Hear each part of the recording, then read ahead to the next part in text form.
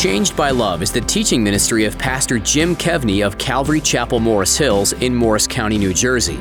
Pastor Jim's desire is to teach the Word of God with passion and simplicity, as well as a direct application to our daily lives. When you look at people around you, how many are living with purpose and how many are just existing? We all want to feel as if our lives have meaning. In the Apostle Paul's final letter before he was executed, he says that he fought the good fight and finished the race. Today, Pastor Jim encourages you to live faithfully to the purpose God has given each of you. You aren't just a random accident. God created you for a purpose, so live accordingly. It won't always be easy, but it definitely will be worth it. Well, let's join Pastor Jim in the book of 2 Timothy chapter 4 as he begins his message, Faithful to the End.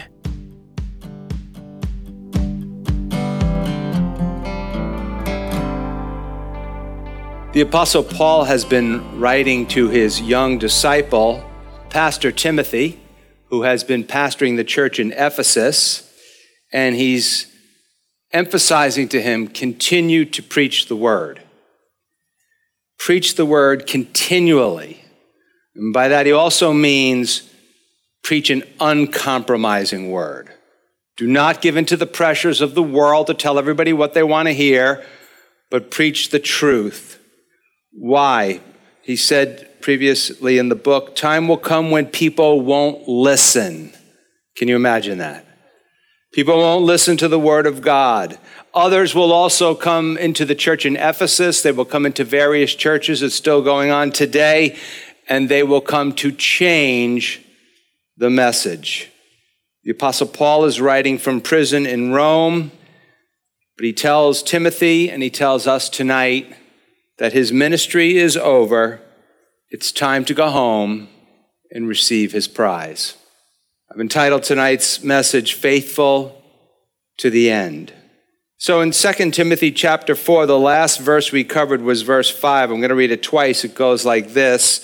But you be watchful in all things, endure afflictions, do the work of an evangelist, fulfill your ministry.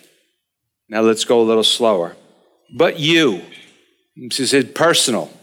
This is personal. It's personal for Timothy. It's personal for you. It's personal for me. But you, be watchful. Keep your eye on the ball. Don't lose focus.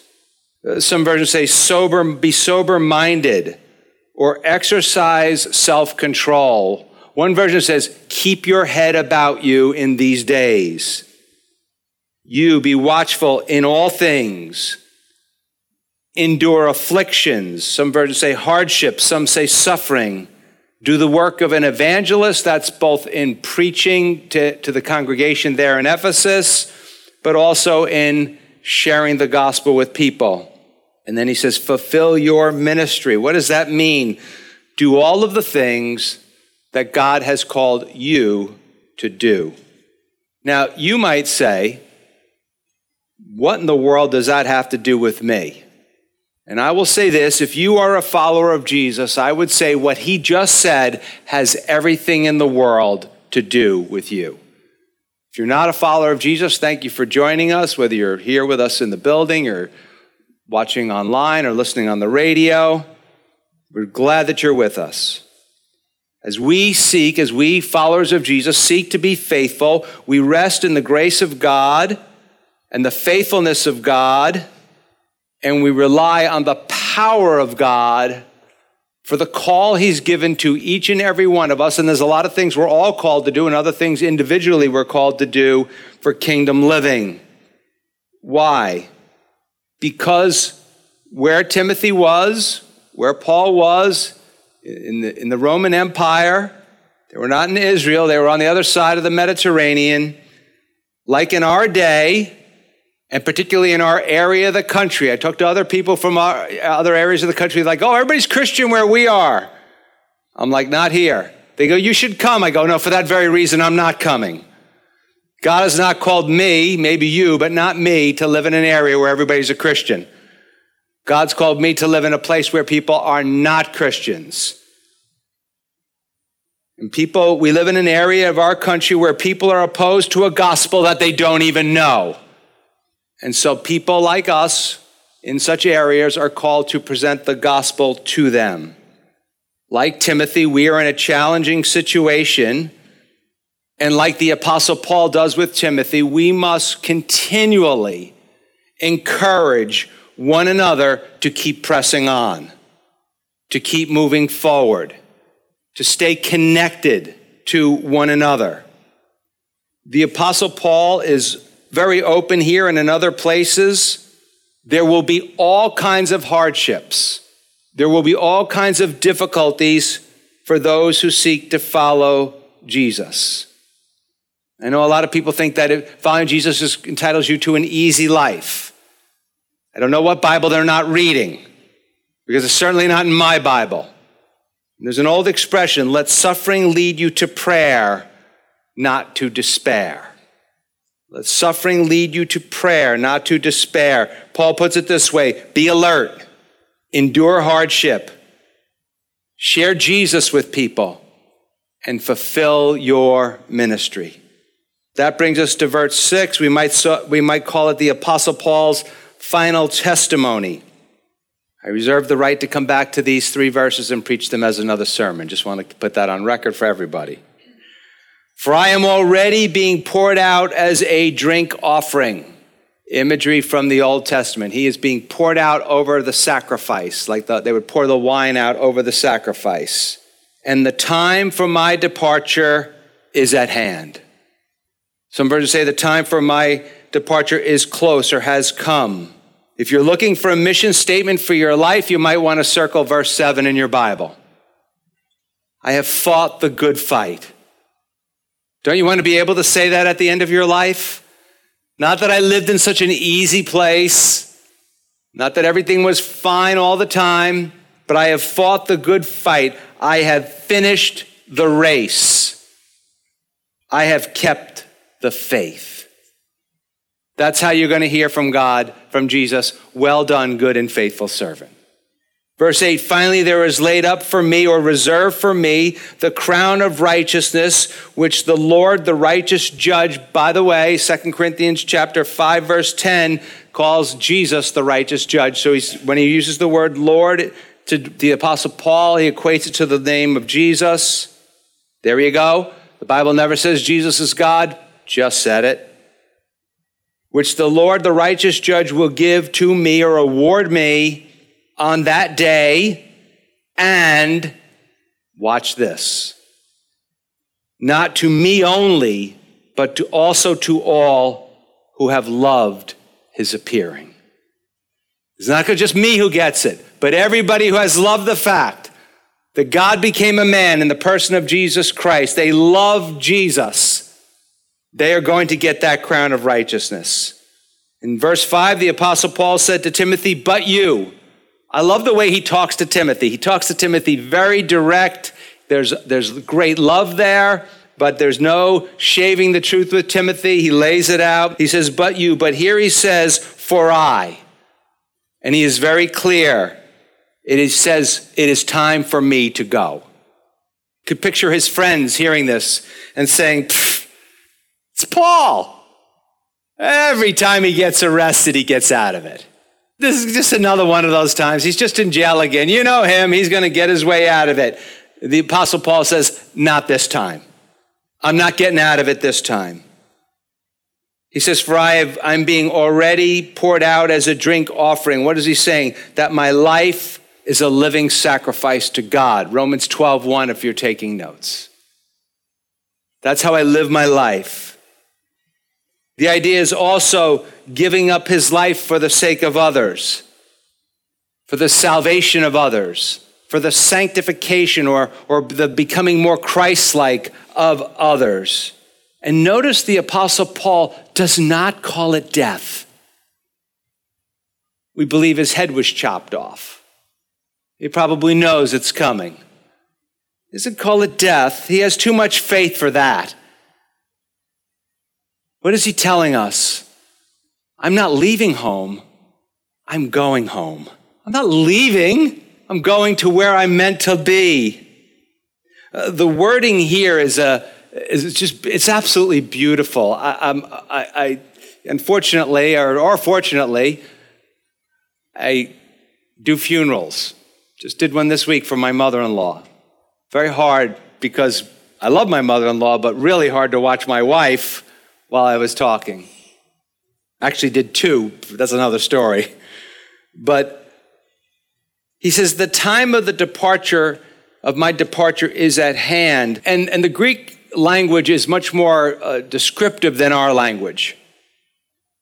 And he says, and actually the idea, the word picture is of a ship being loosened from the dock for a voyage. So just imagine there's the ship tied to the dock, anchor down, all kinds of ropes hanging up, and all of a sudden all the sailors are like, okay, let's loosen everything up, let's loosen the ship. And to Timothy, it's the end of his mentor's life. He must be saying something like this: how am I going to go on without this guy? He's been with him since he's a teenager. Now he's probably in his 30s. Thinking, how in the world am I going to do what I'm going to do? How am I going to follow in this guy's footsteps? Talk about a tough act to follow. And so again, he says, it's the same thing for us. We lose a loved one. Sometimes we think, how am I going to go along without this loved one?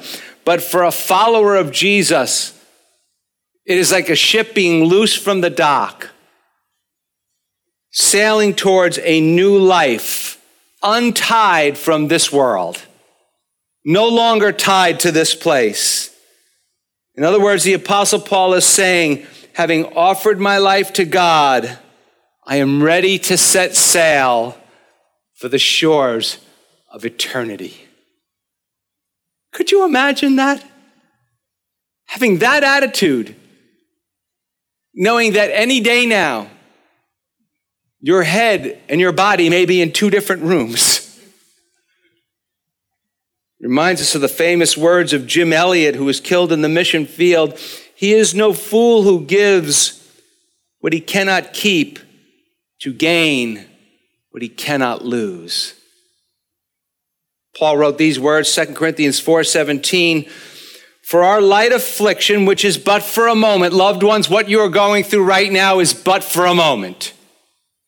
It's going to be in a blink of an eye. You get to the next life, you're going to be like, oh yeah, that's when that happened. I guess that was bad.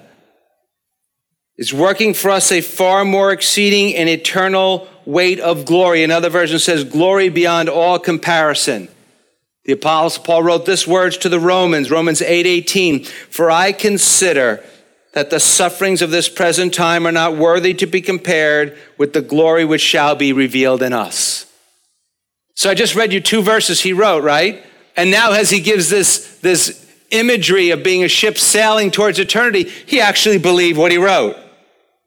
He believed what is said in the Bible. Next, the Apostle Paul turns to how he was motivated by grace, saying, I have fought the good fight.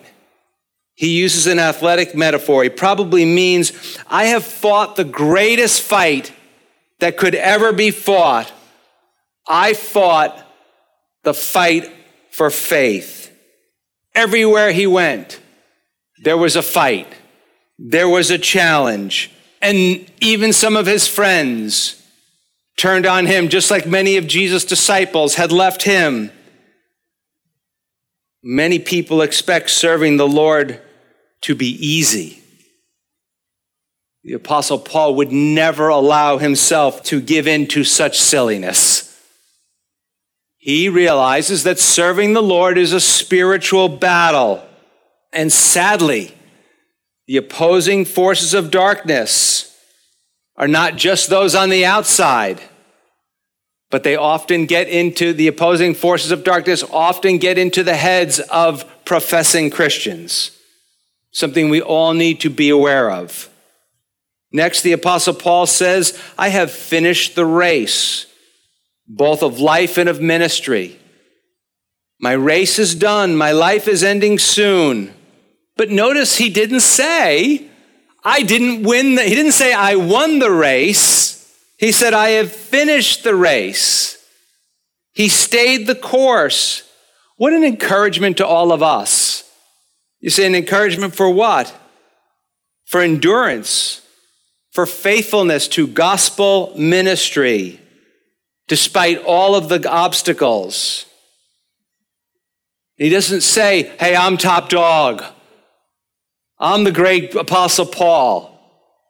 No, he just says, I finished the race. My dear friends, please remember this.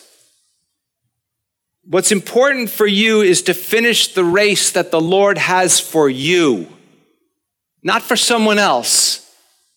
No one has given you or I the Apostle Paul's race. He had a unique race. Encourage someone else to finish their race, but try to finish your race. At the end of Hebrews 12:1, it says, let us run with endurance the race that has been set before us. Run the race that is set before you. You say, how do I know? Get into the Bible and get the Bible into you. Read your Bible, but more importantly, as we say, let your Bible read you. And let God speak to you. And realize often that when he's calling you to something that is massively inconvenient, you're probably on the right track. If it's easy and it's fun and doesn't put much of a cramp in your schedule or your budget or anything or your time, probably not. Doesn't mean you can't do that kind of stuff, but there's other stuff that he will call you to do. So how do you keep your eyes on the race that is set before you? Keep your eyes on Jesus. Verse 7 ends, he says, I have kept the faith. Now this could be any number of things. It could mean that he was loyal to his calling. He was called the apostle to the Gentiles. He was not called to the Jews. He was called to the Gentiles. We've said many times before, if you go to a university, and go to a secular professor of first century Roman Empire and said, who is the most influential person ever for the Christian faith? They probably wouldn't tell you Jesus. They probably would tell you Saul of Tarsus, who became the Apostle Paul.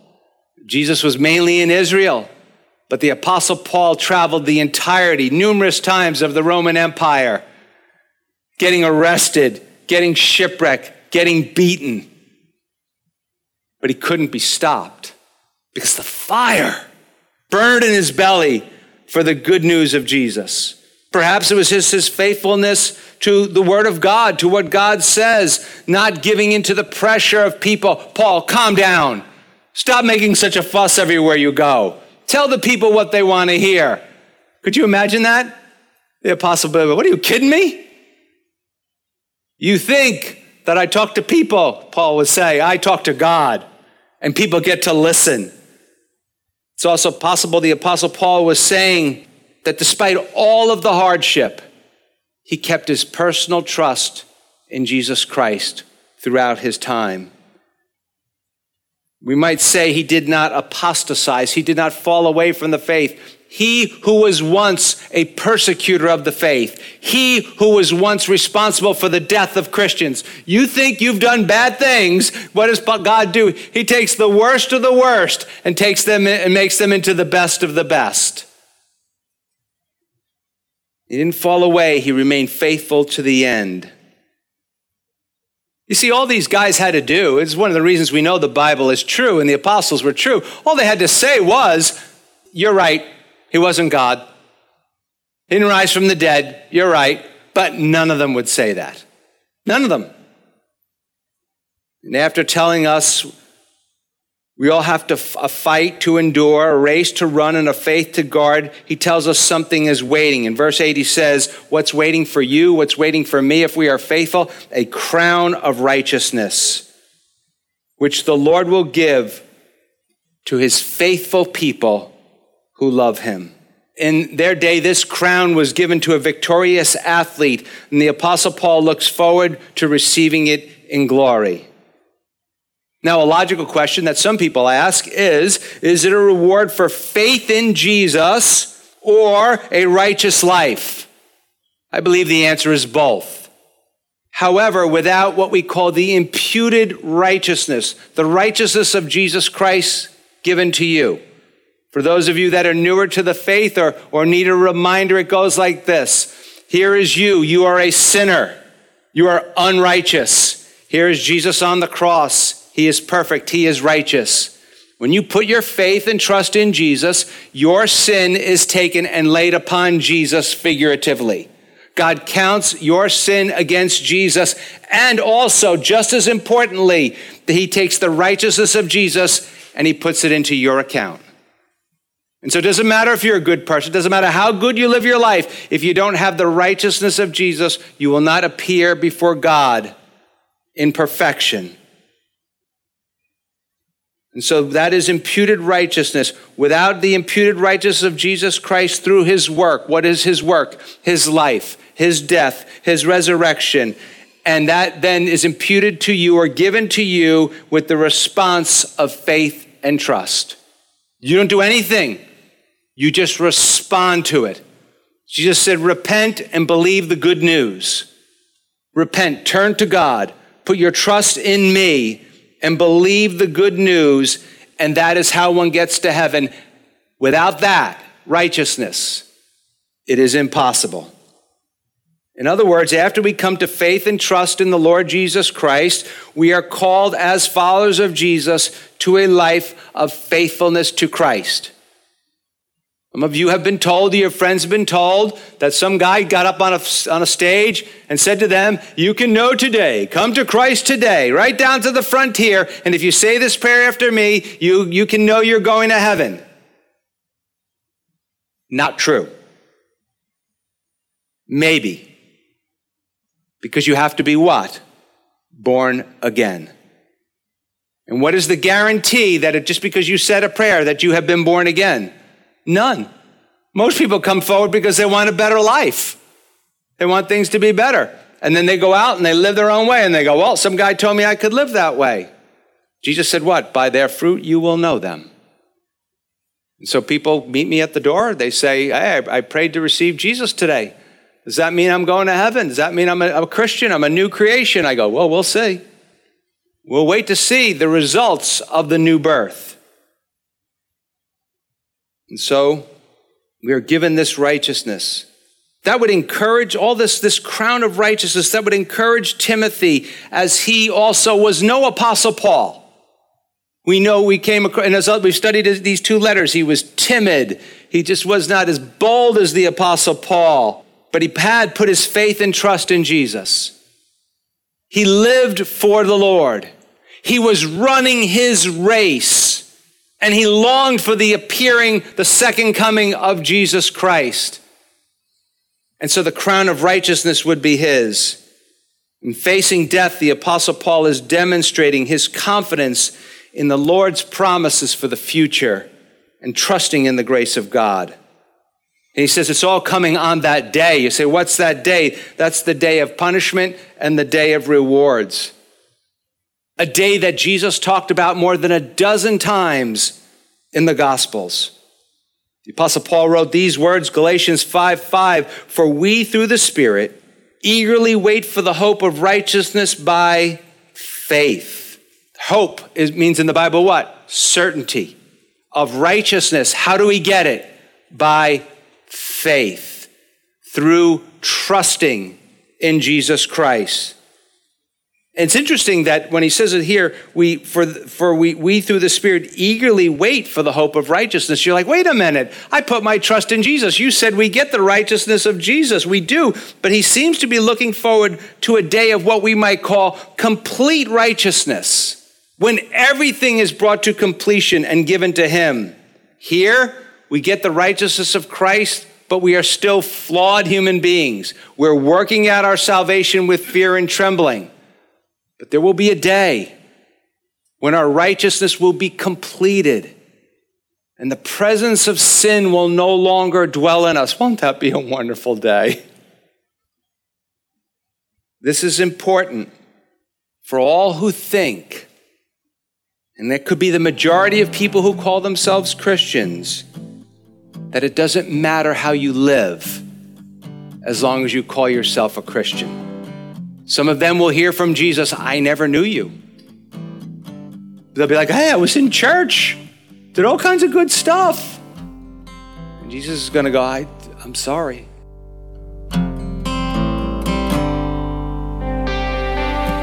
Take what you've just heard from Pastor Jim Kevney on Changed by Love and share it with a friend or neighbor. Encouraging words are priceless in today's world.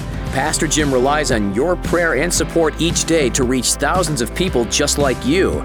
You can also find other ways to team with Changed by Love on our website at changedbyloveradio.org, or you can call 862-217-9686. We are called by His name to change the world, and we are stronger together than we could ever be apart. You and Changed by Love with Pastor Jim Kevney of Calvary Chapel, Morris Hills in Morris County, New Jersey. Thank you for your support and the time you spend with Changed by Love.